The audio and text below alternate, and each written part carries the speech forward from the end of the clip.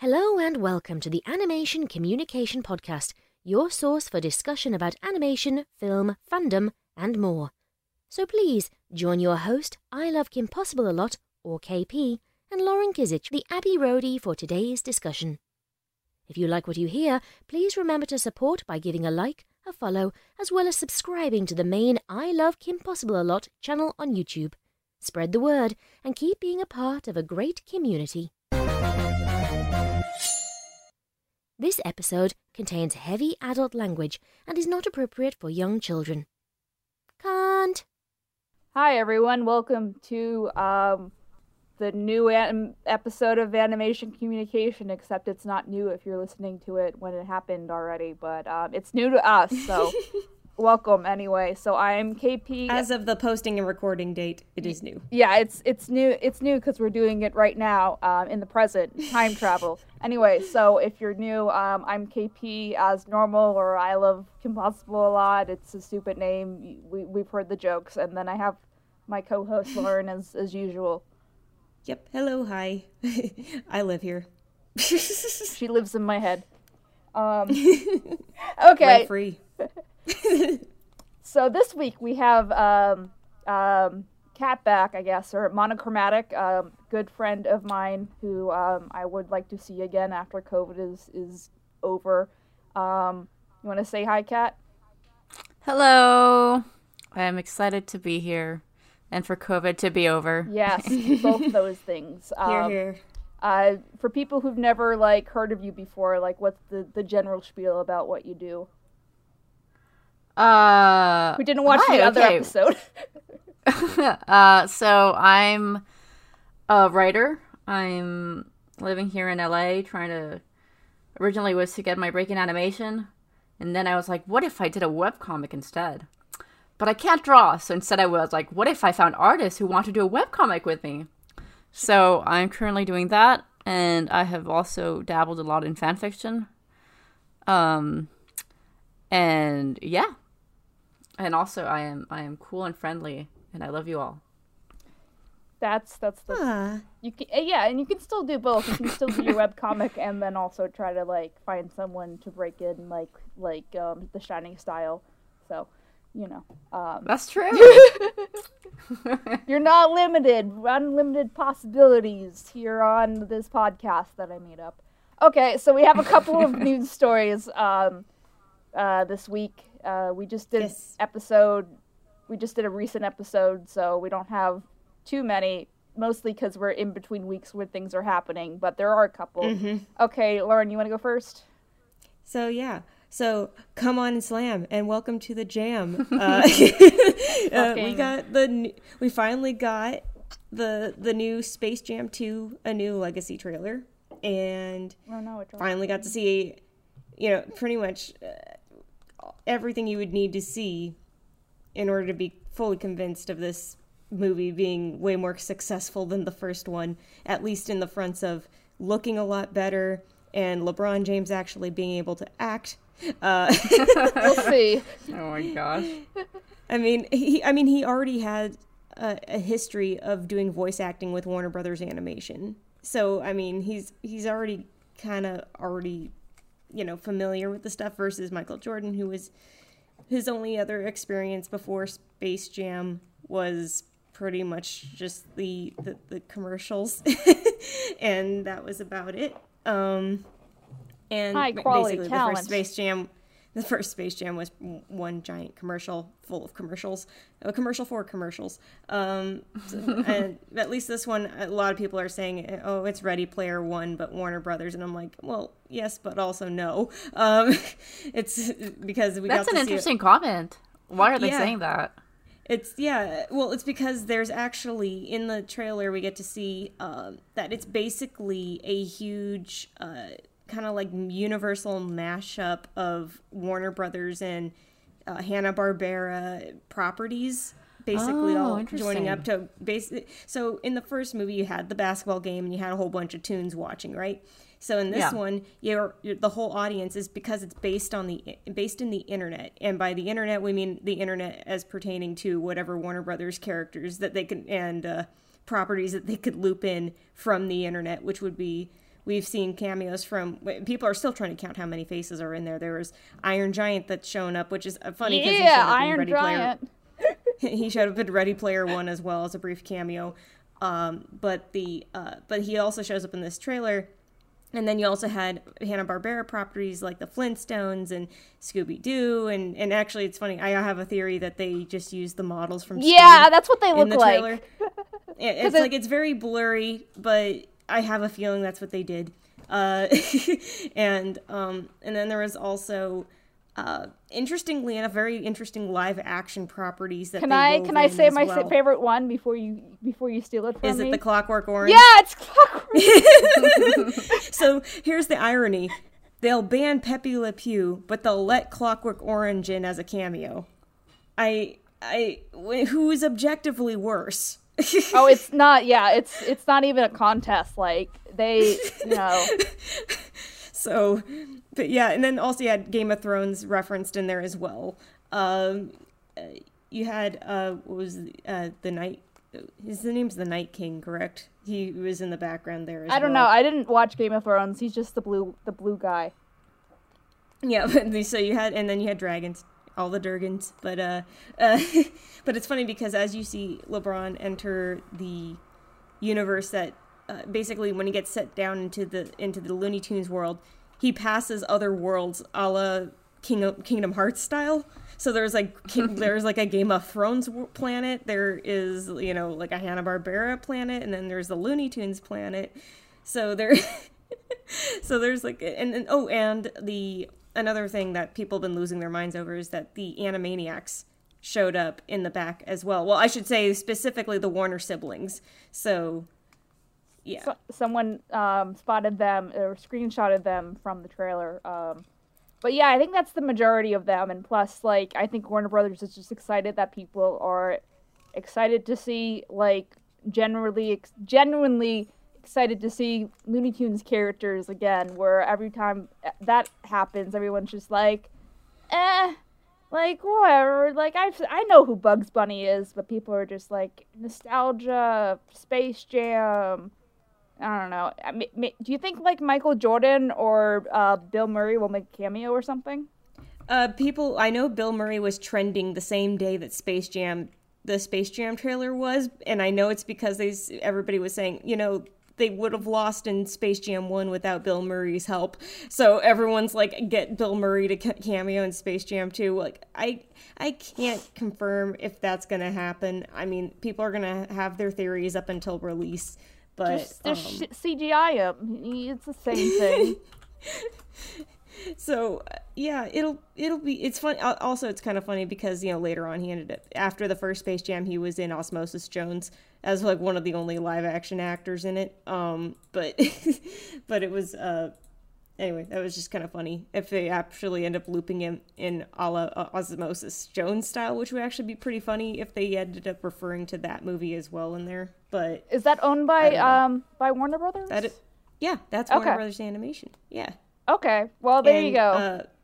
But yeah, so anyway, the trailer looked like a lot of fun, and if I'm gonna be in the camp of, if you really sit down and watch Space Jam, the first one, without nostalgia goggles on, it's not a good movie, guys. Oh yeah, it's so bad. The people working on it knew it was a bad movie too, and they hated that it was a bad movie because they wanted to make it a good movie, but the wrong people were in charge and made it a bad movie. Yeah, there's a famous story where I think either Mel Blanc or Chuck Jones was invited to a Space Jam party. I might have mentioned this in another episode. Chuck Jones. It was Chuck Jones. Okay. He was invited to the Space Jam premiere party, and he was invited to make a speech. And so... And he ends up going up and saying, like, the state of animation going into the 90s, it's like, this is all falling apart. This isn't, like, it's lost its touch. And oh it's my like, God, really? Yeah, and then he left the party. He had to be escorted out. No, he had to be escorted out. Oh, wow. So there you go. I haven't seen it since I think I was a kid. So now I'm like, ooh, now I want to rewatch it and see, like, it's with a like, critical perspective. Well, I mean, it's funny because I know that the animators were basically put between a rock and a hard place when it came to working on the movie, because the people in charge were not, well, at least not everybody, but just some figureheads had never worked in animation before, didn't know how to work with animators. Gee, I could never delete tell. them. And they were saying, like they didn't understand the concept of green screening either. So they're like, this will be a shot where this character crosses in front of Michael, and they're like, you do realize we can't do that. That's not how it works. And he's like, oh sure, you just like you green screen. They're like, that's not how green screen works either. That reminds me when I was little and my dad didn't know how animation worked, and I asked him how they like do Space Jam or Looney Tunes Back in Action, where they have cartoon characters interacting with the people, and he's like, oh, they manually cut holes in the film and then they put the characters. No. Like, no, father, that is not how that works. He tries his best, but I think it's fair to say I've surpassed him in my own field, I hope. But yeah, anyway, sorry, we're going on about Space Jam. You had your other headline that you wanted Oh to yeah, talk about. my other stupid headline.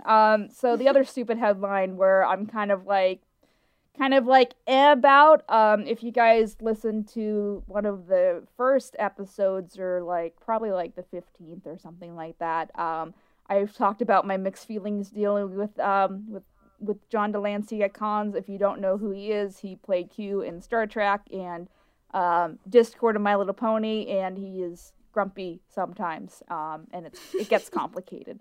Anyway, versus when I was dealing with Christy Carlson Romano, like she remembered everything. She was just like she was on it. Really sweet. Yeah. And then John's like, "How did I get here? What's the My Little Pony?" I mean, I'm exaggerating, but only a little bit, which is the sad thing. So anyway, so he just got announced to be returning for Picard, and if you don't know what Picard is, I don't blame you. It's basically, well, it's a big thing. It's like they're doing a series with Patrick Stewart again, and they're slowly getting the Next Generation cast back in it over the course. It's basically Next Generation 2 Electric Boogaloo at this point. Yeah, essentially. So I haven't watched it. I just know it's a thing, and I know people have been asking if John is going to come back as Q, and then it's announced today that he is, or it was already shot or something. So if you care about Star Trek and if you care about Q, will I be watching it? Probably not, but I guess we'll see what happens. It'll be weird to see like regular. I mean, a character like Q is kind of like, because he did come early enough that he preceded characters like the fourth wall breaking, characters like Genie and stuff like that. Going forward, you mean, right? yeah, okay, yeah, that's true. So I mean, I'm talking about like if people don't know who Q is, it's like Q is basically a huge inspirational figure for characters like that bent the rules of time, space, and pop culture references. Yeah. So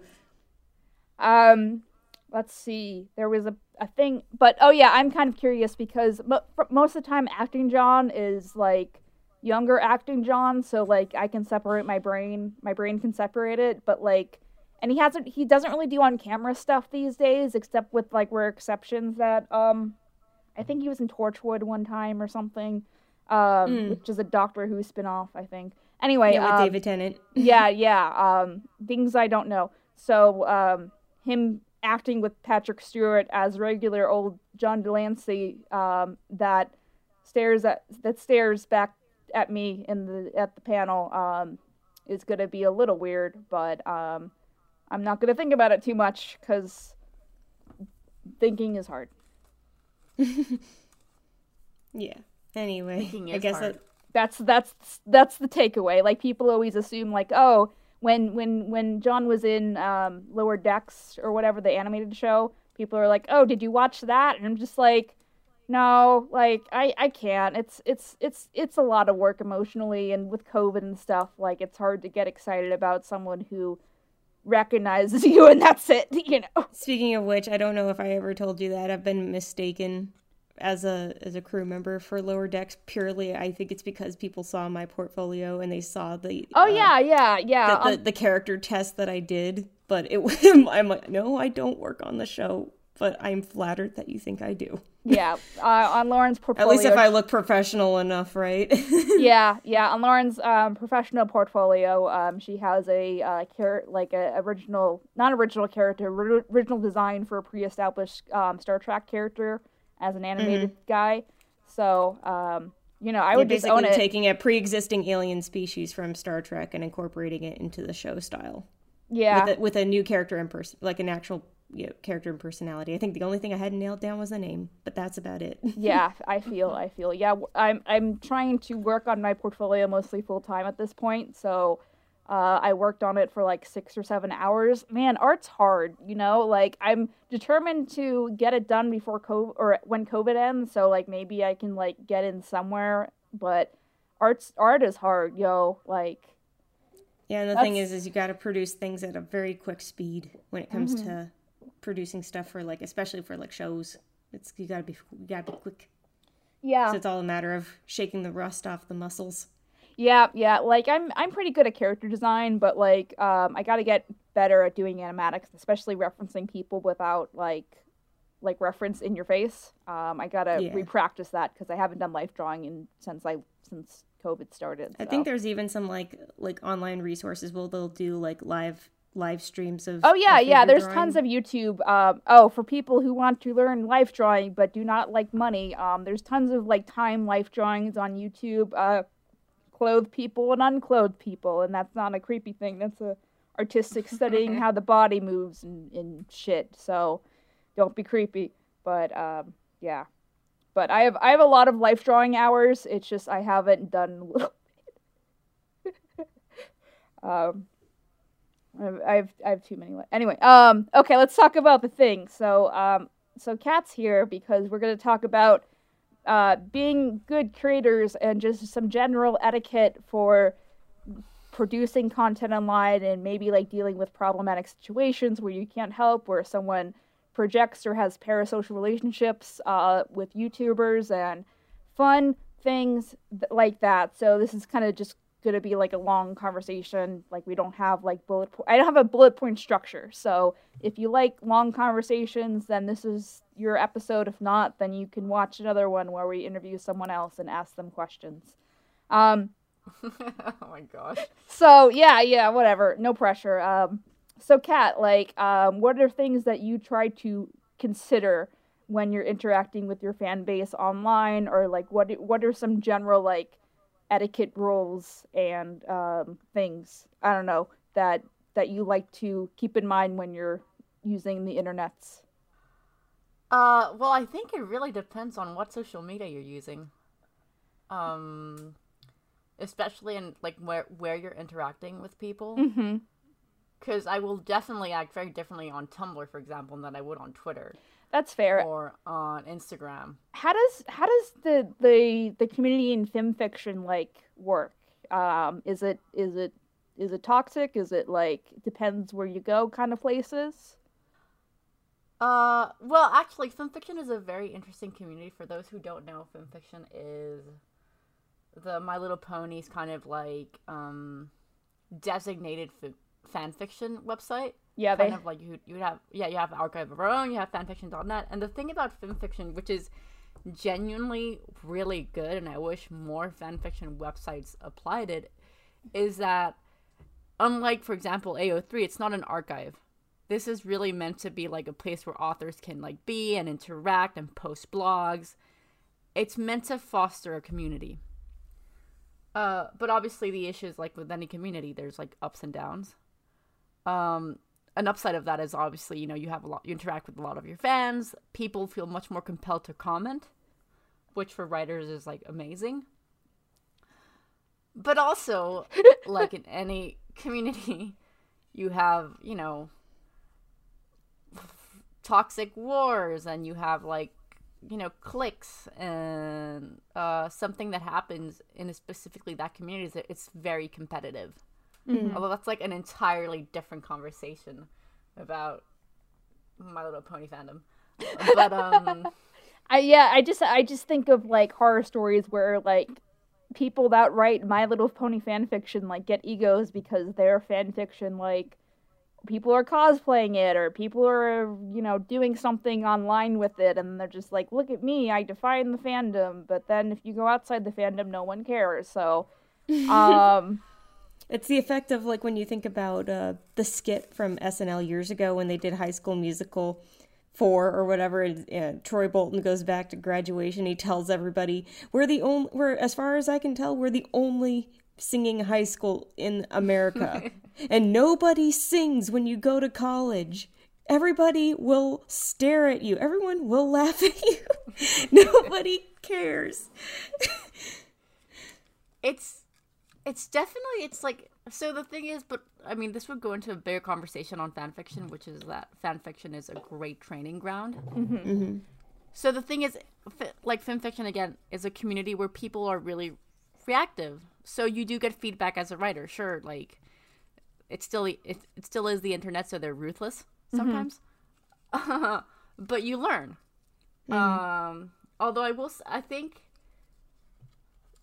the issues that I have seen, like going back to toxicity, as KP said, that stems from something that you can see in every social media, mm-hmm. which is, you know, it fosters competitiveness. It fosters, you know, comparing yourself with every other creator, mm-hmm. Comparing numbers, etc., etc., etc. And as far as your audience goes, it's interesting. Like, I don't know. I can't try to figure out how I'm going to say my point. It's okay. Take your time. It's more like it's. I guess then we would have to talk about what stan culture is.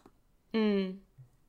Because, and obviously it is, the kind of content that you foster will determine what kind of audience you have. Oh yeah, that's true. Like, I imagine, like, the more grimdark fan fictions, you know, you get some people that, you know, like, you know, true crime kind of things, you know, just as an example. Or, you know, if you have something light and fluffy, then, you know, you have a lot of shippers that you have to deal with who ship things. So, yeah, but it's kind of also, so this is kind of like, I genuinely think this applies to anything, but it's kind of like, whether you like it or not, you're always selling a narrative, mm-hmm. even if you don't mean to, right?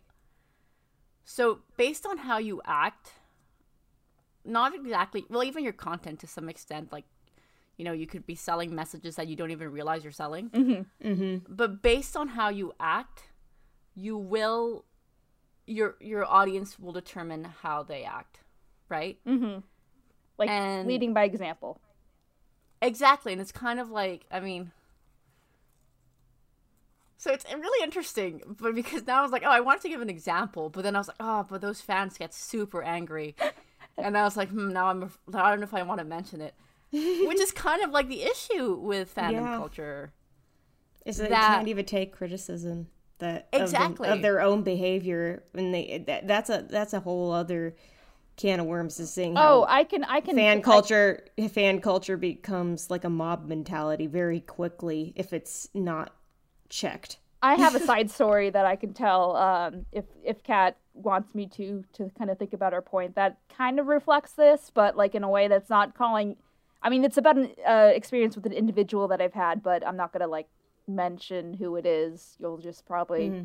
Yeah. Okay, so are you good with that, Kat? Do you want me to tell that what you think? I mean, this is a conversation between all of us, so. Okay, absolutely. Yeah, I don't want to be rude and be like, it's my podcast. I'm gonna trick people to listen while I talk about random incoherent thoughts because I can't write things down. Anyway, my general attitude with the pony fandom fanfic. I was gonna be like, we've been talking about fan fiction. I was gonna be like pony fan fiction. I'm like, no, wait, that's not right.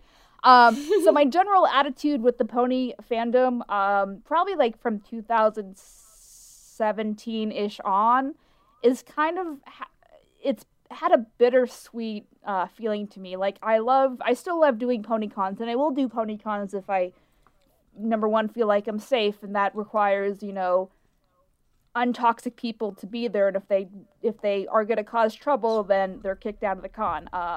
Shout out to Everfree, which is always a good con where I feel safe. Anyway, but I'm not going to put myself in situations where people are going to believe everything they hear on 4chan or what the fuck ever, and, you know, say bad things or try to start trouble or, like, you know, put genitalia on products that have my OC on it, you know, fun things like that I have to deal with.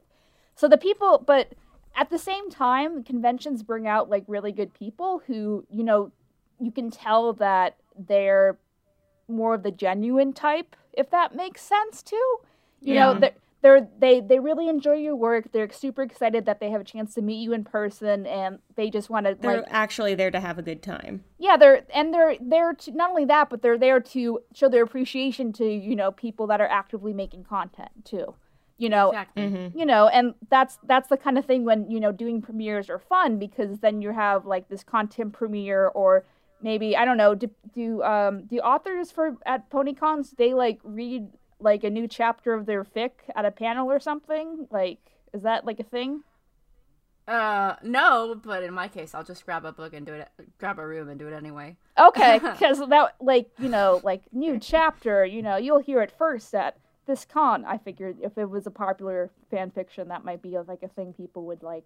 Anyway, fun times. So, my point being is, so my favorite story is, and I'll talk about my experience with PonyCons in general, probably at another point, on another place, but, I've had some mixed experiences, same problem, where conventions, believe what they've heard on the internet, and I'm like, here's the facts, you know, here are the hard facts. They're just like, well, we just want to go by the perception of what's happening. And I'm just like, okay, well, you're in a fandom full of honesty and magic and kindness, and, like, what are you doing, friendo? Like, it's kind of that perpetuation, specifically in the pony fandom, but in other fandoms too, where they want to have this perception of an obviously, like, nice, kind, you know, social kind of like, connection, I guess. And then in practice, they don't really keep it as much if it's not convenient.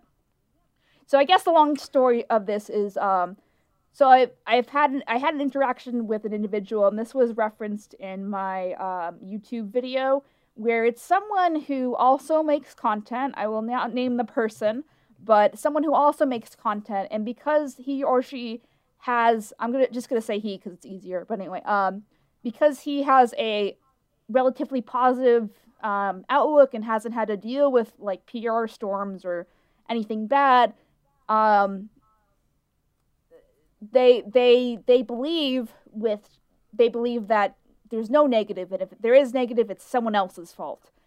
And they kind of live in this perception that, you know, this is my fandom, this is my space, like, everyone's great here, like, you know, no one can do wrong, kind of thing. And they kind of deny reality too, which I don't think is healthy. Yeah. You know, and it just, like, it just makes me sick to think about, like, I mean, that conversation in general was not a fun conversation. I cried after.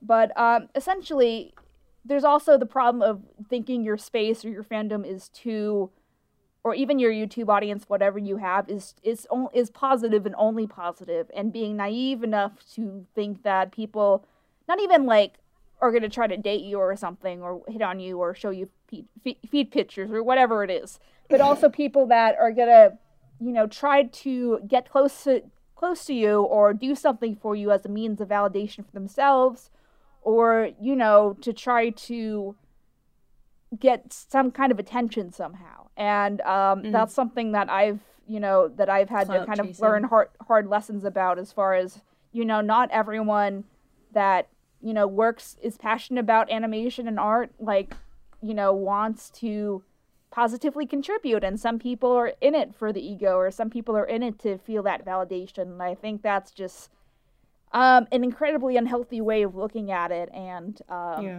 you know, and it's great that you haven't had negative experiences with people, and it's great that, you know, you don't have conventions discriminating against you because of 4chan bullshit that you can disprove, but it doesn't matter.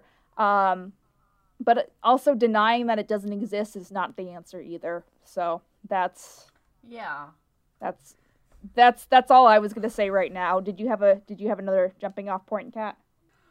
Well, ultimately, so the thing is, this kind of discussion has like a ton of avenues, because we could go into like social media culture, which I believe is like really toxic, and because fandoms are so much in social media, it makes fandoms toxic. Mm-hmm. But I think a really important point is, at least as a content creator, recognizing what is good faith and what isn't. Mm-hmm. If that makes sense. Because sure, you'll have like, okay, and obviously this is a point where it kind of like comes to like, it also depends on your audience. Like, I have a very different relationship with my audience than I'm sure Taylor Swift has with her bajillion Swifties, right? Is that what they're called? Swifties? Swifties? I think so, yeah. Okay. Those are the little monsters, and, you know, I think Swifties are Taylor Swift. You and your kids with your Swifties, and, you know, it sounds like a drug or something. And then there's the Beliebers of Justin Bieber. I haven't heard that. Smokes a candy cigarette. I haven't heard that term in years. No, and that's always my. There was one comment every time I do collab. I always complain that like someone's just like, oh my god, I haven't heard about KP in forever. And then my favorite one, my most defeating one, is someone posted a Star Wars GIF, and that like it was like Obi-Wan. It's like, oh, I love Kim Possible a lot. That's not a name I've heard in a long time. You know. Anyway, this is off topic, but go ahead, Kat. Hold on. What was I saying? Oh, right. Okay. So it's kind of like, oh my god. Okay. So I'm going to be corny, and I'm going to quote that Spider-Man quote that like, with great power comes great responsibility. Yeah. But it's true. Like, at the end of the day, if you are a creator of any kind, you do hold some power or some control. Influence, I guess we could say. Influence, exactly, thank you. Influence over your audience. And then I think a big thing is, like, trying to find the balance between that. Because earlier you mentioned parasocial relationships. Mm-hmm. And right now we have these things where, like, and this is true, a lot of audiences feel entitled to the content they produce. Or rather, they consume. Right. Right? Mm-hmm. So at one point, like, oh, creator did this decision, what the hell, like, you know, and they feel like, oh, they ruined my show, that was mine. And I think finding that balance is the key to being a good creator, because your content is yours. Mm-hmm.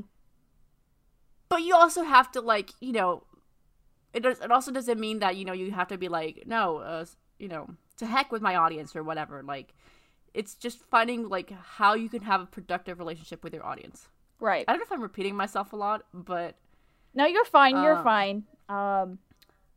It's a discussion, so it's gonna be a little non-linear and a little stuttery. I stutter a lot, generally, especially I'm on East Coast, and we usually record these on PST time, so I'm staying up relatively late for KP, and then I'm tired and I stutter more than usual. The things I do for you people, you two people that are listening, I know it's more than that, but I like to be self-defeatist. But yeah, and then another thing is, I forgot my point. Hold on.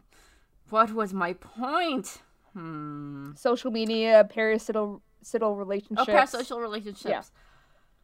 So I guess if we want to talk about that, we need to establish, like, we have to establish the size of an audience. And probably also define that word for people who don't know what that means. All right. So a parasocial relationship, does anybody else want to define it, or do we? You're the writer. Go for it. Oh, basically, a parasocial relationship is when you consume a lot of content from a creator, so you basically form a relationship with them because you know who they are, you know what they like, you know what they think about, so basically they're like your friend.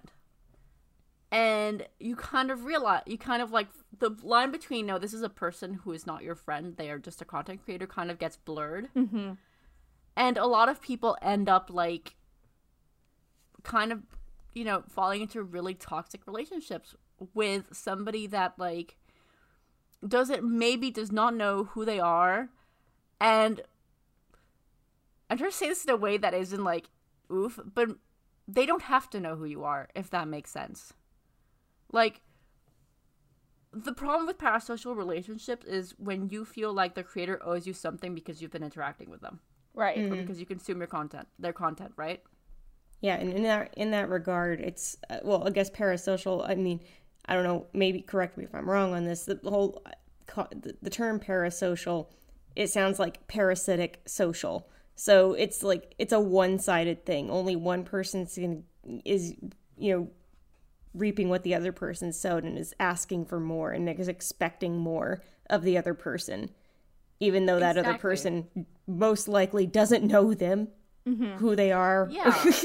And just like, that's what's like, you took everything from me. I don't even know who you are. You were my brother, Anakin. Anyway, continue. Oh, no, I was just going to say, and, like, it's interesting because when you describe it like that, you kind of make creators sound like, it's kind of like, it's easy to be like, oh, creators are so selfish, you know, we're giving them our time. And it's true, like, in the same way that creators are not entitled to viewers, neither are viewers entitled to creators, right? Mm-hmm. So I definitely think a relationship has to be a really healthy audience and creator relationship is one where both sides understand that. Mm-hmm. Mm-hmm. Which isn't to say that you can't eventually foster a relationship with them, but it's something that, you know, it's kind of like it either has to happen naturally or you just, you know, you have to vibe with them, you know, you vibe. And sometimes it happens. And it's funny because I guess you guys probably heard about, it was a very, very short-lived, but it was like a loud bang and then it just went out, was the whole thing about Dan Avidan. I know this is probably a hot topic still for some people to discuss, but it did happen like a week and a half ago at this point. Oh yeah. And it's and do you want to give people like the TLDR of that? Yeah, so basically there were accusations of Dan Avidan from Game Grumps of being basically a pedophile and a sexual predator. With a fake story, proven later fake, to be going around about him having a relationship with this girl that he met when she was just about to turn 18, and then he had like a sexual relationship when she turned 22. It turns out the whole thing was fabricated, but people jumped immediately on the train, especially because the story was generated and put up in a subreddit that is known to basically circulate Game Grumps hate posts. Mm-hmm. So many people took out of context screenshots of messages that nobody even could tell who the messages were being sent to, who they were from, and they took, I guess what it turned out to be was an old Snapchat video from the Ninja Sex Party Snapchat, which was sent to everybody, and it was supposed to be like an in-character thing. And they used that as, quote, evidence of him sending a video to this supposed girl. Now, this all happened, and people started immediately jumping on the bandwagon of, you know, he's a predator, he is a pedophile, this and that, and this and that. And meanwhile, I'm sitting back going, look, the accusation sounds really bad, but I'm like looking at this evidence and I'm starting to try and correct people going, this is very little evidence to go off of if this is even real. Mm-hmm. But immediately the people that wanted to launch on this were like going, you know, oh, that means you're just saying that the victim's a liar. And it's like, no, I'm staying in the neutral ground of like, literally, where's the evidence? We need more before we can confirm anything. And I remember a few followers dropped off because I'm like, I don't know if it was because I was going and saying, we have to wait for more evidence. Literally, that's what I was saying. And I'm like, that's the most neutral stance you can take. But people were immediately jumping on the bandwagon of saying he's instantly guilty. And that's either we're going, you know, oh, he's completely innocent, which we all know if you have listened to his, he's kind of rambled on about how he was not a good partner in the past for other people. And he admitted he did some shitty stuff in the past. But he's trying to move on from all that, trying to grow and not repeat those mistakes, right? Yeah. And people seem to forget that he's brought this up a number of times. Oh yeah, and yeah. So it's like, and so, but they still think he's like completely forgotten about this stuff. Like, no, he probably lives with it every day in his head. It's not like it's like he has to make the deliberate choice to make sure that he is trying to do better. You don't know. So it's like, oh, go ahead. But the whole thing was it brought up in the debate of parasocial relationships. Now, that was an important discussion to have, because it just happened to be brought up with false accusations. But it did highlight the issue of parasocial relationships between fans and creators, and because they said that she was that the fake girl in the story was a fan, and they're saying, creator should, and then it brought up the whole other argument of creators should never be with their fans. There's a power imbalance there, and I'm like thinking, who's to say that people can't have relationships? Isn't it kind of backwards to say, you can't have this kind of relationship, and then you're saying you're saying parasocial relationships. Aren't you having one by controlling how they live their lives? So it was a whole mess of things, but I think it was a very important discussion to have for a lot of people. Even though the story ended up being fake, it did trigger a lot of actually really good discussion about this very topic. So Well, you think people would do that? Just go on the internet and tell lies? Anyway, go ahead. What a concept. But yeah, it's something you have to be aware of, like, because there isn't power imbalance. Like, it's true at the beginning, at the very least. Mm-hmm. And really, the creator has to be aware of that, and so does the audience. But I genuinely think, I know I've said it 50 times, but social media, and especially Twitter, does not give room for the nuance that these kinds of things need. Mm-hmm. And that kind of relationship, because I don't know, I could do an entire podcast on why Twitter why Twitter's a hot mess. Yeah. But I think the biggest thing is, you as a creator, you have to dictate how people interact with you and on what tone they interact with you. Mm-hmm. That will always be the defining factor. You got to set boundaries. Number one, set boundaries. Because if you set them, people will respect them eventually, and people who don't respect them, you can be like, "Hey, here are my boundaries. You weren't respecting them. Goodbye." I lost my point, but basically, yes, you have to it's a two-way street, which in a big part, the content creator has more to do, a little bit more, and be more aware. Mm-hmm. But it is, at the end of the day, a two-way street. Mm-hmm. Easy street. No, that's not the right one. It takes two to tango. Yeah, maybe that. Yeah. But yeah, it's like there's just as much responsibility for both parties involved. So it's between creator and audience. Like, you can't, of course you can't control one or the other fully, but you can, like you said, influence, being a source of influence.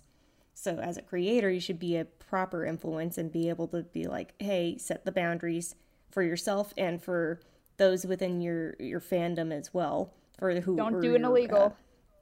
Yeah, so it's basically try to set the precedent, but then at the same time, the fandom needs to also get their shit together, because it's there has to be a level of maturity put into place, which I know sometimes it's asking a lot, depending on the realm.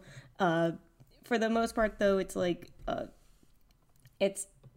is a lot of taking things personally into your own hands to be like, I will actively be a better person, and rather than stoop to low levels to when interacting with other fans or anything like that, or interacting with the creator. It's just make the active choice to be just a decent person. It really isn't that much to ask. and yet people act like it is. Yeah. Well, sorry, go. Oh yeah, I was just also going to comment too that I think when you also have a certain outlook where when you're a creator, people expect you to kind of be forgiving and be kind and like not a little bit to an overextension, if that makes any sense. Like, they can't be mad at me because they're just a nice person kind of thing. Like, they're a little bit blindsided in that regard. So I am known sometimes, well, a lot of times, to kind of not take people's shit. And not in a mean way, but just in a way, if someone's like bullshitting me or if someone's lying and I know they're lying, I'll just be like, hey, stop lying. I will not be political about it. I'll be like, hey, this is, bad, or this is toxic. And I've had to deal with it not as much anymore, but just like in the general sense of, having my boundaries being respected is a big one. Making sure, people on the team are able to commit to things, and also make sure there's clear communication going on in all regards. But I think also people can be a little bit intimidated by that, and you're in a different environment when you're talking to someone as a fan versus as a collaborator or in that regard too. Yeah, and I don't think definitely. people really think about that much as well, especially because not anymore. We use job sites now, but like in the past, I would hire people through the I say hire, but I would recruit people for my team on the YouTube channel. I just put out a Google Doc application. And I realized in hindsight that was probably a bad idea, not because I didn't get some good people that way. I did, obviously, but at the same time, there's a higher chance of people expecting expectations that I can't really deliver because they're already consuming the content a lot, and they're already aware, and they already and it's hard, especially for people who are not the best at social skills, to kind of develop and understand those boundaries. Yeah, that's it. I had a point based on what we were saying earlier about Dan Avidan. Hold on. So you mentioned that like some people unfollow you, right? After you said like let's wait. Okay, so that kind of brings into another conversation in which I feel like we've strayed away from the topic of how to be a good content creator. We just started talking about social media relationships. I guess. Well, it's in a way it is both. a segue into that very same topic, because it's a branch of how to be a good creator, because it's almost like a cause and effect kind of thing when you think about it. And so what I was gonna say is that it feels like there's like three issues, which people treat celebrities as not people. Because I remember, especially when the Dan Avidan thing happened, I remember seeing all of these posts that were like, "Oh, well, at least Markiplier would never do this," and it's kind of like, I saw those too.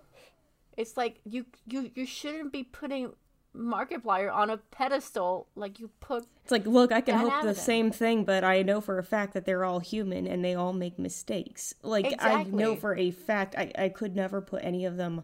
Like, I love and respect them all, so that, but I know for a fact I could never put them on a pedestal. It's just like, because again, you're only setting yourself up to be disappointed if you do that.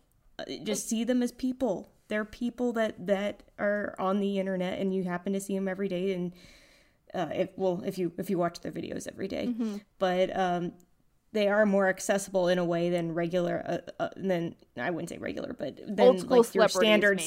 Your standard celebrity. Yeah. So it does feel like more of a personal thing, because they are real. You feel like they are real people, and there's more of that connection there, which makes the separation that much harder to discern between fandoms and creators. Yeah. Yeah. So. And there's also kind of like the fact that, well, like you said earlier, there's a mob mentality. People don't. So going back to the thing, And so going back to the idea about victims, right? Because they said, oh, so then you're saying that the victim is a liar. No, you're not saying that. No. And there is reason to think, okay, for now I'm going to believe the victim. But it's like more and more people don't seek evidence, don't seek sources, don't seek, like, it's okay to think, okay, I'm upset. Sorry. It's okay to have an initial reaction and an initial thought, but as long as you can follow through and go, wait, critical thinking time, do we have enough evidence of this even being a reality? Right. And so it's just like, again, what triggered me the most about the whole situation was that where more people were like, oh, but he's a guy, so more likely he did it because we've seen too many guy creators do that. Exactly. And I'm like, do you guys remember what frickin' Amber Heard did to Johnny Depp? She cried and claimed victim of being a victim of abuse from Johnny Depp, when it actually was the other way around. And more evidence came about that Johnny was the one being abused. And it was coming up even in physical evidence, like he was beaten and bruised and was missing teeth. And it was that whole thing. Like, literally, I'm like, and still people believed her. Yeah. Because it made me sick to my stomach thinking, like, okay, and that's why it's like, always seek to find evidence first. Mm-hmm. You need more to have a foundation for a solid argument than just hearsay and like one or two pieces of possibly forged evidence. I have a segue to go into this, and then we'll and then we'll start talking about just like other maybe good etiquette practices as far as being a creator and like encouraging fans without, again, giving into that the parasocial relationship in a way, and that kind of thing. Okay, so my segue is when I had to deal with my fun time, hate mob time. As Lauren said, and I hate that I have to start every fucking pony friendship that I had is like, hey, I know you heard about me from the bad shit, but it wasn't true. TLDR. And then people were like, oh, wow, it wasn't true. And I'm sure, I think, Kat, you even mentioned like that's how you first heard about me, is through the bad stuff, which is always great.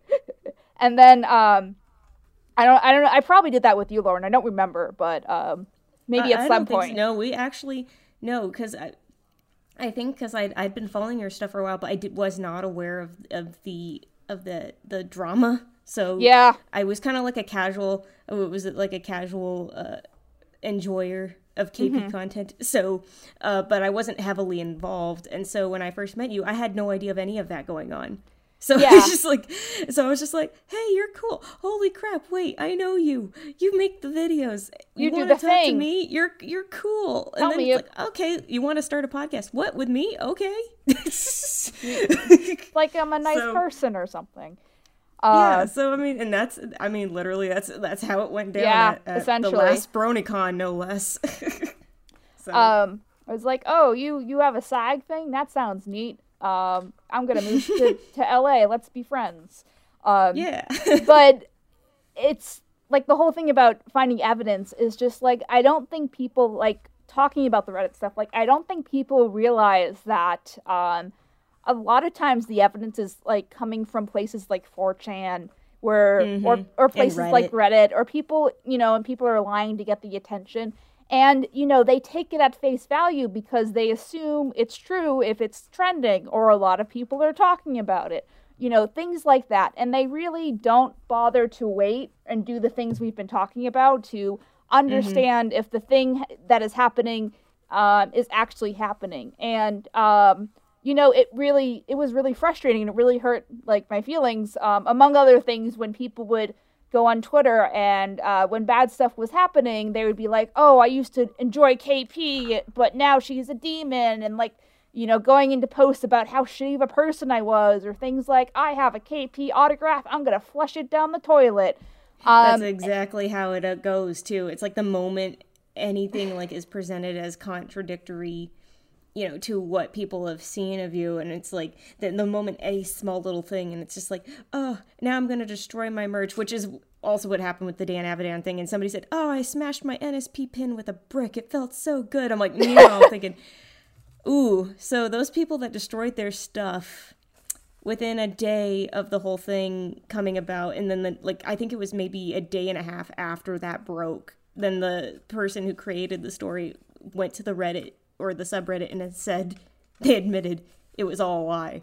I'm like, Oh, God. Yeah, and I mean, not to get too political, but it's like a similar thing with the anti-vaxxers who are just like, oh, man, I don't believe science because I saw this thing on Facebook. And I'm like, isn't it good that you don't have to live with polio? Do you ever think about that? You know, that would suck. So, you know, it's just like just levels of stupidity, and that, like, wasn't like polio coming back for a brief second because of how many people refused to vaccinate their kids? I don't know, but there was, I think, a brief period of I that. hope not. A Because disease polio that was like coming back because people weren't vaccinating. Yeah. I'm like, here's a newsflash, guys. Vaccines, you need to keep having vaccines because guess what?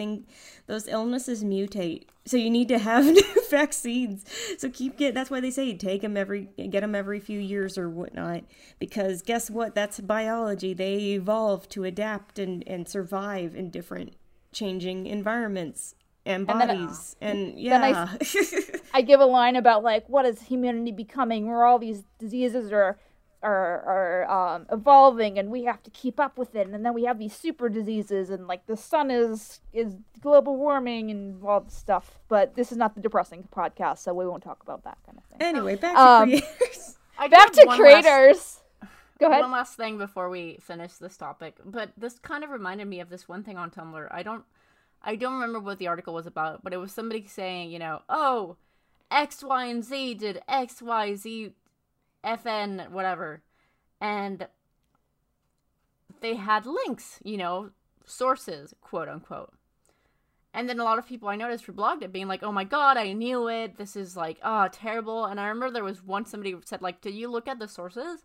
They were like, I mean, no, but it's source. So, you know, it's good. And then if you clicked on the links, it was Rickroll videos.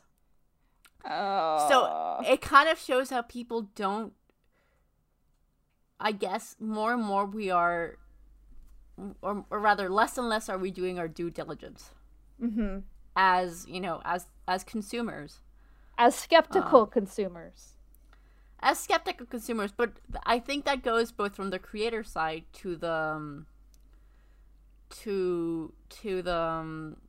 reader side, and like the idea that the fact that like the internet can be intensely personal and intensely impersonal at the same time. So you forget that people are people. And I was going to finish my metaphor really smartly, and I completely lost my train of thought.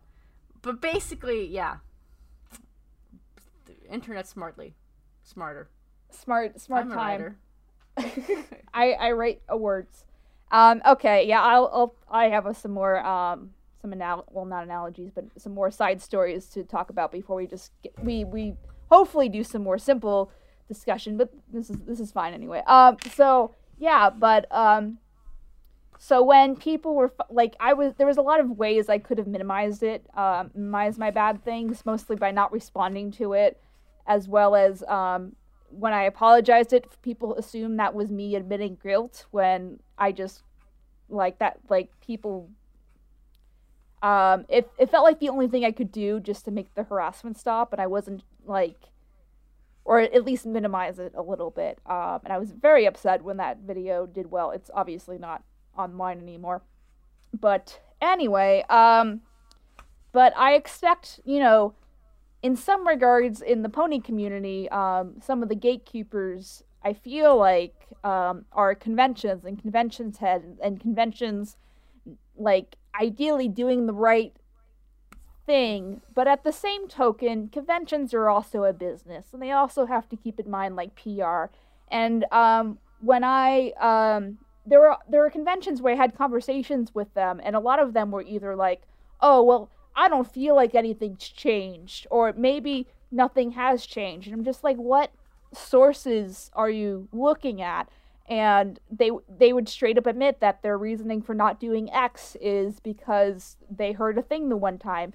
And let me make this clear too. I do not care. Like, this was obviously not conveyed in text very well, but I do not care about being a guest or being a community guest or what the fuck ever. I don't, like, it's not about that. It's about not discriminating people against, like, bullshit reasons, essentially.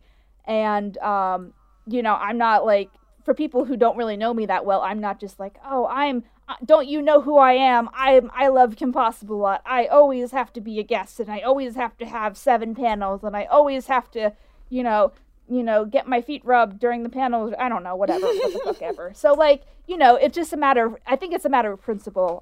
And people, when I slammed BronyCon, I was like, hey, this isn't cool. People who didn't do their research the first time, the second time they were just like, oh, she's just mad because she's entitled, or she's just mad because she didn't get what she wanted and she's throwing fit on the internet. And I'm like, no, that's not what I'm doing. I'm holding them accountable for not fixing their mistakes, for basically letting bad 4chan bullshit influence, decisions that it shouldn't influence, I guess, too. And I feel like, conventions should have some sort of, moral standard too, especially in the pony fandom, where it's all about morality and doing the right thing and all that stuff. So was like the only other thing I could have done is was being more direct behind the scenes and basically saying like, oh, well, I'm gonna make a statement about this. Can we fix this? Can we fix this or not? But then that would have maybe come off as a threat, so I don't know, whatever. But I guess at the end of the day, too, like, it goes to everyone. And it goes, especially when you have, like, you're a community figurehead, too. Not only you're making content, but people, like, you're the ranch leader, as they call it, or, you're the person who, runs a specific community. I feel like that's even more responsibility for you to, look out for people who are going through things like that and not take everything at face value and not discriminate against people. And I'm disappointed by the lack of that sometimes, just in general online spaces. But that's all I wanted to say right now. Yeah, yeah. Okay, I guess we can move on to something lighter. So what do you guys think are good, positive ways to interact with fans that, also don't encourage parasocial relationships, but also make, like, maybe a fan specifically feel like, if they did fan art, that their fan art is valued and you saw it and you thought that was cool, or, even in person, like, how do you kind of honor fans without giving them the wrong idea, I guess. I think as long as you can I know it's always hard to gauge a person online, especially based off of, people can be a persona online and it may not really be them 100%. That I guess it's just use your discretion, but I think as long as you feel cool about it and the artist feels cool about it, sometimes even maybe asking them, is it okay, if they're open to DMs, like, is it okay if I share your art or something, or retweet it? Also, I guess in general, maybe just make sure that if a person has permissions on their bio on their account, saying, if, it's a quote retweets are not allowed, or you can do quote retweets, it's as long as you can, as there's some way that you can retweet, share somebody's art, acknowledge that, they're like, this is awesome, thank you so much for making this, or, keep up the amazing work. Because it's like, it shows you're paying attention to the people who follow you. Mm-hmm. And it's a nod saying, I know you're there, I see you, and you're awesome. Yeah. So, without being overbearing. And I think that's another thing is when I think about, I even think about the handful of interactions I've had with content creators and YouTubers and stuff, like and even just in general internet personalities, is that they will ask if you're in person, they'll be like, is it okay if I put my arm around you for a picture? Oh yeah, those are always the gems that they're just like, yeah, because it's always asking permission, because I know not everybody is comfortable with that, and I think I give major brownie points to people who respect fan space, because they may not be comfortable with that, and I think that they're awesome that they ask anyway. So, I mean, I always go, like, if somebody asks, is it okay if we take a picture like this? And I go, yeah, sure. Like, I mean, and that's in the rare occasion if anybody recognizes me, and it's usually at a BronyCon. But, yeah, well, maybe after COVID, someone will be like, oh, it's Lauren from the KP podcast. I'll show up to a Lupin convention, and probably, if there's anime convention, if there's a Lupin gathering, maybe. I think it basically boils down to respect. Like, that's the biggest thing. Like, having a mutual respect. If you respect the person with you, it is very noticeable. Mm-hmm. Mm-hmm. And like Lauren said, like having, I guess what I always say is, if you are authentic, mm-hmm. people will notice. Even if it's a small gesture, it will be acknowledged. Like, as mm-hmm. a content creator, like, as you said, doing, like, acknowledging them, like, hey, thank you so much. And just really just being authentic and being respectful. And if you start every interaction like that, it'll usually, like, go well. Well, that's not true. I shouldn't say that. I was gonna say, you can balance that. Of course, be genuine, but also use your discretion, because let's just say I'm in general, I just am a warm person. So and people have told me I'm very approachable and stuff like that. So, and I always try to make sure. We toast marshmallows on her. Anyway, that was my bad joke. Huh? I said we toast marshmallows on you. Yes, I'm very toasty. But I mean, I generally just try to, try to be as open and welcoming as possible whenever I meet anybody. So it's just like, but also using my discretion, because at the same time, you just don't know when you're dealing with new people, new personalities, and you're just trying to gauge them off of a few notes of who they are. But overall, you just try to be genuine, and you just try to be smart about it. Because like we've mentioned in previous points, there may be people who don't get social cues, or they don't get that in this. And so and again, that goes back to setting boundaries, being able to set appropriate boundaries between yourself and your fan base. I think that's like another healthy way, because the real ones will respect those boundaries, They'll be like, you know what, exactly. That's cool. It's just like when people need to say, when a creator goes, I need to take a day to recover because I'm not feeling well, or if something happened, I won't be here for a couple days, so hang tight, I'll be back. And so the real ones will be like, take your time, take care of whatever you need, we'll be here when you get back. Those are the real fans, the real true, VIPs, MVPs. You're gonna say OTPs, awesome. And just like, no, that's not the right one. No, not the OTPs. No. The very important people and the most valued people are the ones that will respect those boundaries. So as long as you can kind of set those, or at least even just like put it forward saying like, the buck stops at this point for me, the real fans will respect that. And you got to filter. Yeah. You may have to act as a filter, unfortunately, to get to that, but hopefully for the most part people won't be a pain about it. So mm-hmm. It's sort of like you set the example in a way, like how mm-hmm. like as we said at the beginning, you set the example of how fans interact with you. If you set your boundaries in a way that's respectful of everybody else, but is like firm, people mm-hmm. will respect that, and they'll also extend the same thing to you. Mm-hmm. So ultimately, it can only really lead to a healthy relationship. And then the other thing is, and I think this is just important of any relationship, is you have to communicate. Mm-hmm. Because I feel like from creators, both creators and audiences think the other person should know some things. So you should always communicate and assume that everybody isn't a mind reader. Mm-hmm. And then also if you communicate, then you have a fail-safe. You can be like, hey, I just told you this. So if somebody's disrespecting you, you could be like, hey, you didn't, you ignored all of my social cues, and when I directly addressed it with you, you didn't pay attention, so that's not cool. Whereas, for example, you can have somebody who misses social cues, and maybe if you had communicated with them, they might have gotten better, or they might have, like, understood. Mm-hmm. Mm-hmm. So it's kind of like always going into it's always going into interactions, obviously, again, like Lauren said, it is like gauging them, but always going with the best intention. Mm-hmm. Yeah. Let's see. I was gonna make a point, but I forgot it. So let me think. Let me think for a sec.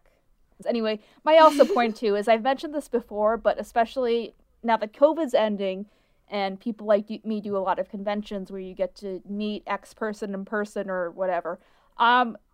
Like it's also a very different relationship when you are in person, because normally, if the person's feeling like it, they'll be fine, they'll be warm, they can take a picture, you can get commissions, whatever you want out of the convention, or if they're doing whatever. Mm-hmm. But my point being is, like, also be aware of those limitations when someone's in person, especially if they are working, which either means not working, not making money, but like doing panels. There's a lot of things that they're committing to at the convention, because not with YouTube, especially nerdy YouTubers like me, or just any content creator in general.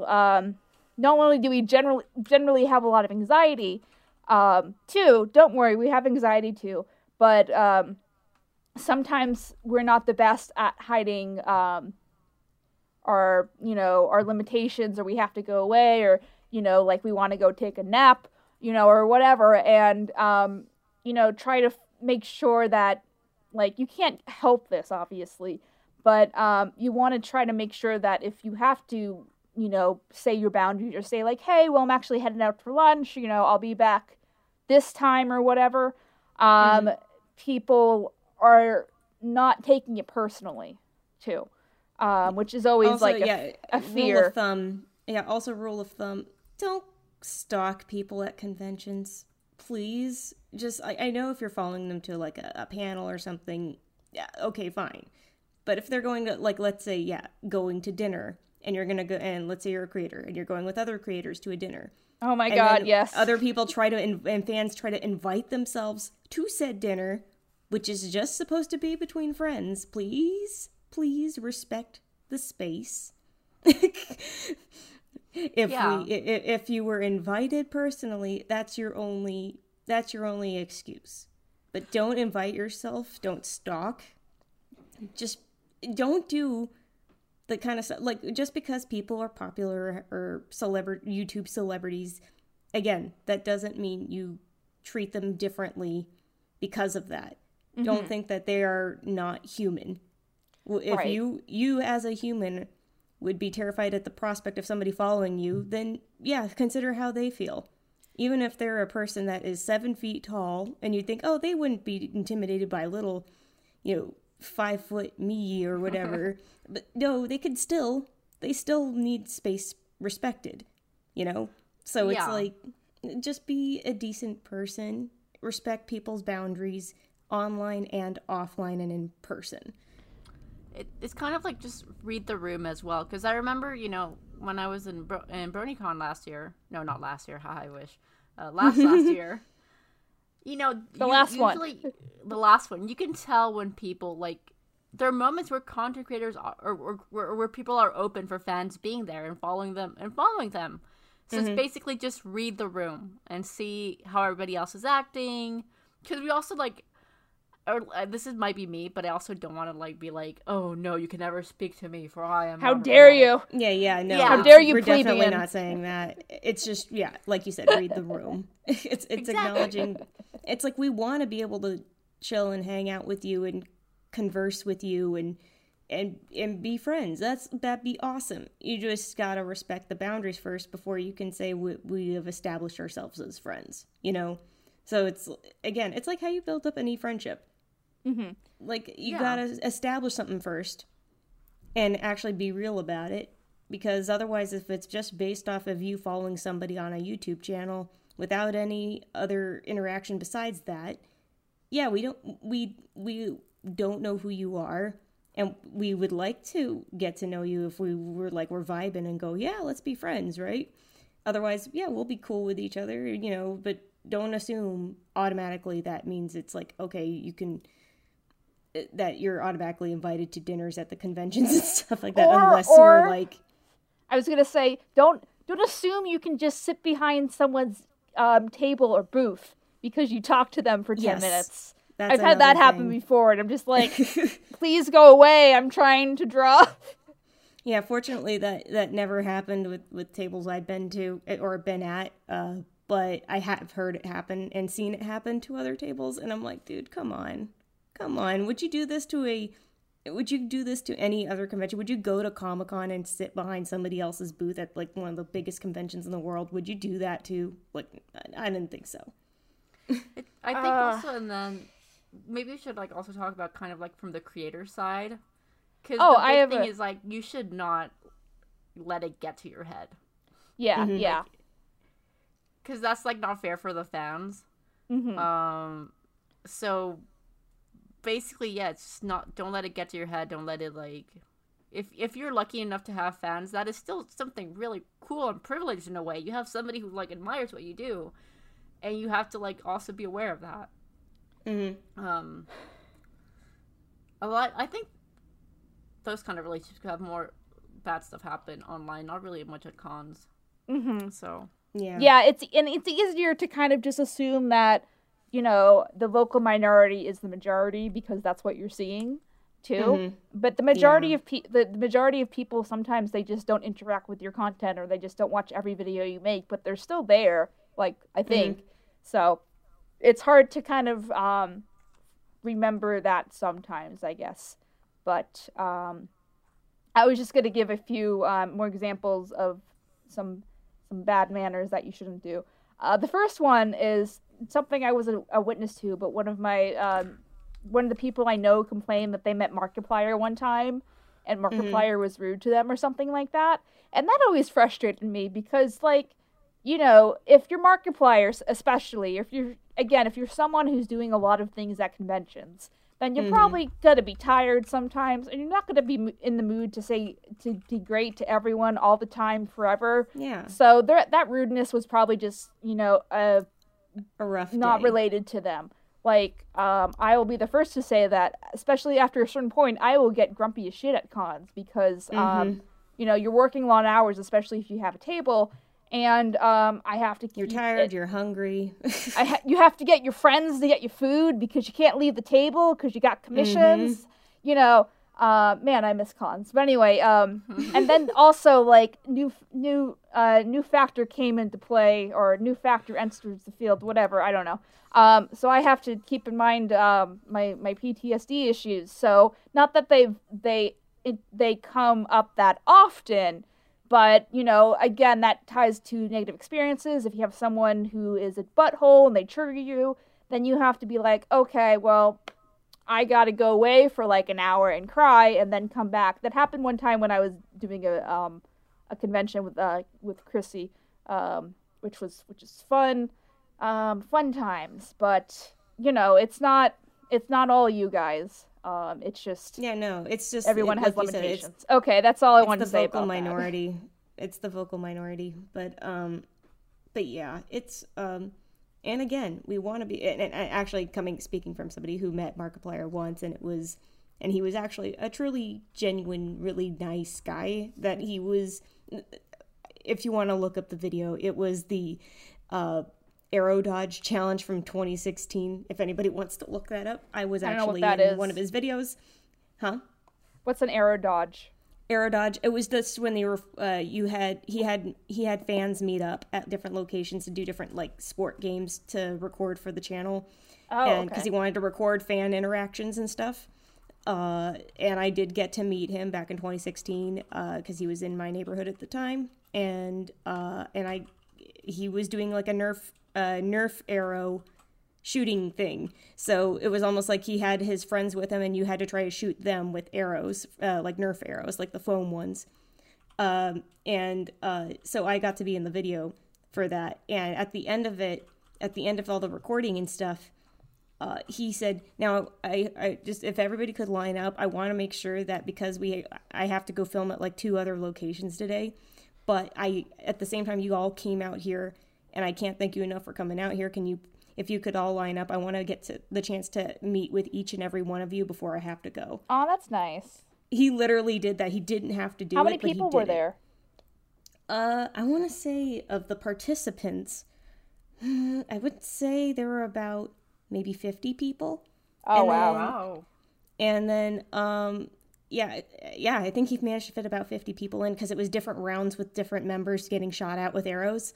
And then, and even at one point, and you'll see it in the video, and I knew the moment it happened, I'm like, this is going to be the landmark moment in the video. This little girl showed up from like the nearby, there was like a little like kids museum nearby, and she had just come from there.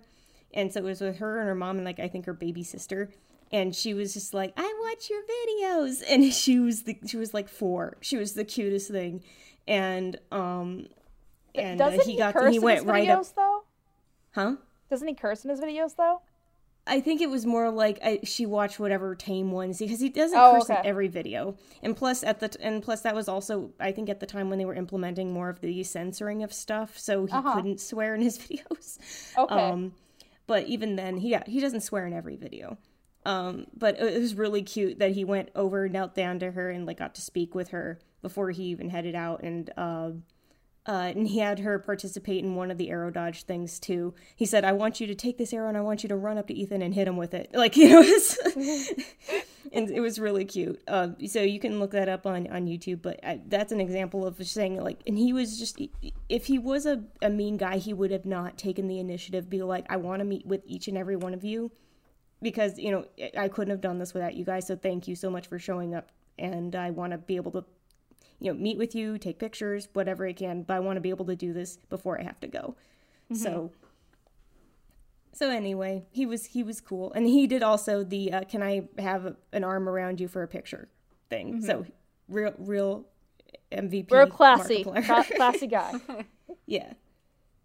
Okay. I think I'm talked out. Did you guys have any other points you wanted to bring up? No, I think respect each other, people. I will also add, make sure you communicate directly in a way that's, like, not hurtful, because I have had, not only people that I don't know, but, like, contacts in general, like, assume things, and they don't bring it up to me directly, and I hear, like, backhand information from, like, third parties, and it really, really upsets me, and I won't name the people that are doing this, but, like, they're adults, they should know better to do this, but, like, it's, have direct communication is always important. Unless you're, like, don't do it in a mean way, just do it in a way that's, direct, obviously. Mm-hmm. Productive, that's a good way to put it. Yeah. Or constructive, rather. Constructive, yeah. Generally positive. Yeah. Because what we want to do is we want to keep things chill. We want to just vibe. So I want to make friends. Yeah, I want to get a job.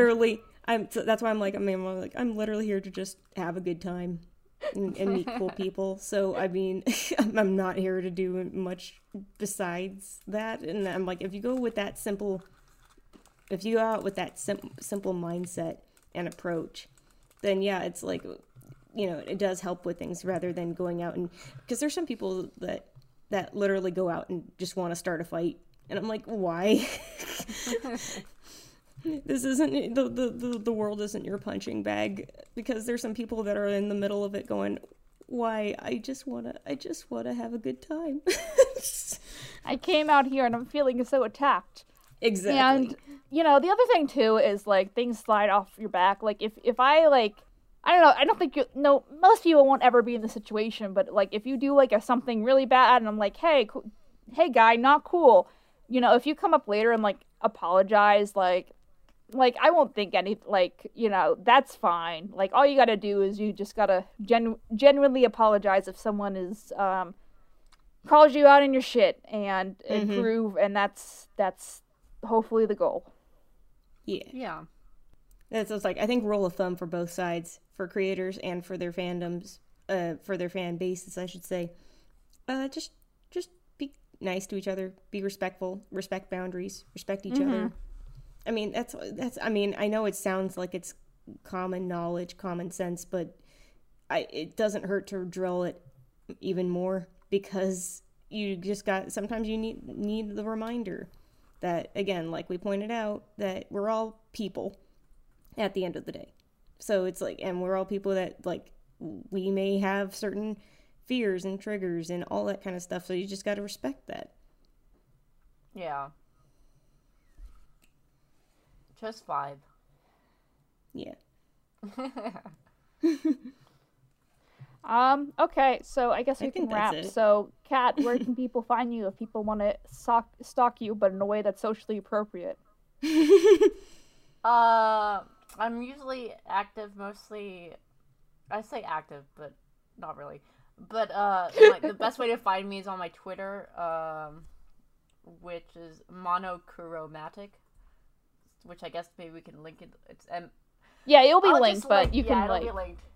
That's where you can find me, or if you're into MLP fanfiction, on FimFiction as monochromatic. But mostly Twitter's the safest. Oh, I do have books. You're a book author now. Well, I don't know if I'm a book author. Well, technically, yes, but basically, I'm very lucky that this really cool group of fans really liked my fanfiction, and they were like, "Hey, can we like print it out like a real book?" And I was like, "Holy cow, yes!" And then they did it, and I was like, "Oh my god, I'm a real writer now." Yeah, they look gorgeous. Those covers, whew, honestly, gorgeous. I'm not gonna lie, when they sent it over and I was like looking at them and they have like full art and everything, I was like, "Oh my god, I wrote this? Wow!" So if you're into pony fiction, be sure to check those out. And if not, it's okay.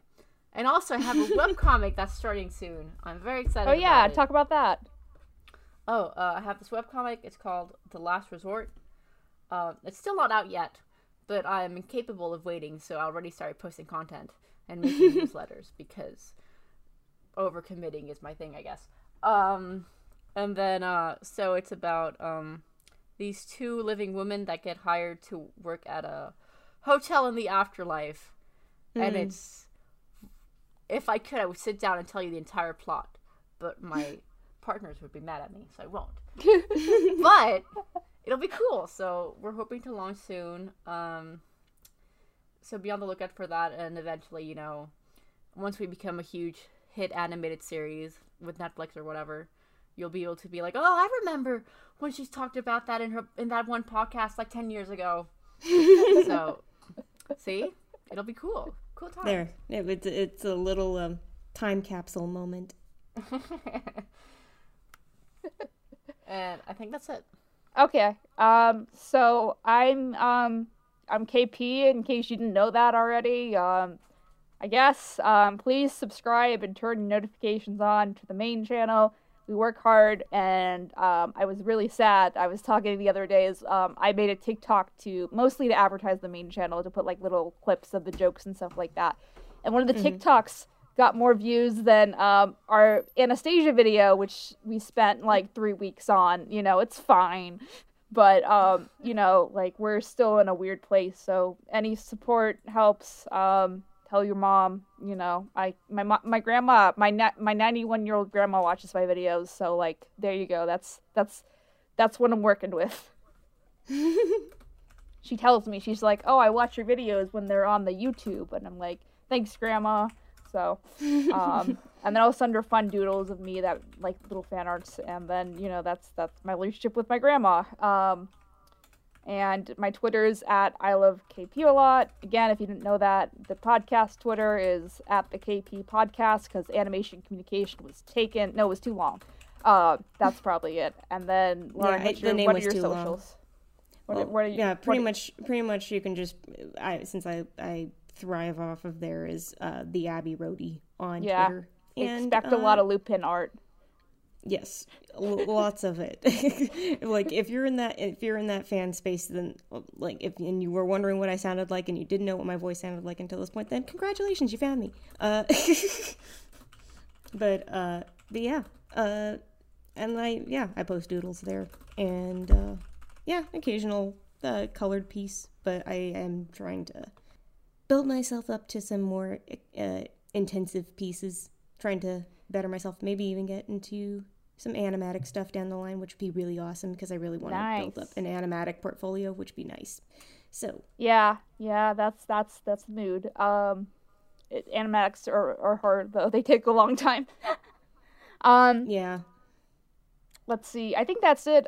Usually the podcast comes out on Wednesdays if we record it. But we're probably gonna the next couple episodes will probably be fine because we already have our next guest scheduled, and then we have a one for another time that we'll get to. So we'll probably be fine for the next couple of weeks if you're listening to this when it just came out. So if not, go catch up or whatever you're doing. It's COVID. It's still COVID. You don't have anything to do. Don't lie to me.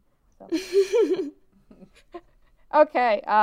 Bye, everyone. See you next time, or see you in the past, I guess, if you're time traveling and watching old episodes, listening to old episodes, whatever. Bye, everybody. Good night, everybody. And thank you for having me. Yeah, thanks for being here. Thank you so much for joining us. Oh, yeah, we forgot really about that. Thanks for letting you be stolen. Okay. Good night. Thank you so much for listening to Animation Communication on YouTube, Spotify, or your favorite podcast provider. We are really hoping this show makes a difference in how people view animation and media, as well as giving and providing advice for people all over the world who like or want to join the animation or media industry. If you liked what you heard, please remember to subscribe and rate those 5 stars, as well as tell your friends. Don't forget to subscribe to our main YouTube channel, I Love Kim Possible a Lot, and turn those notifications on. My name is Scribbler, and you have been listening to Animation Communication.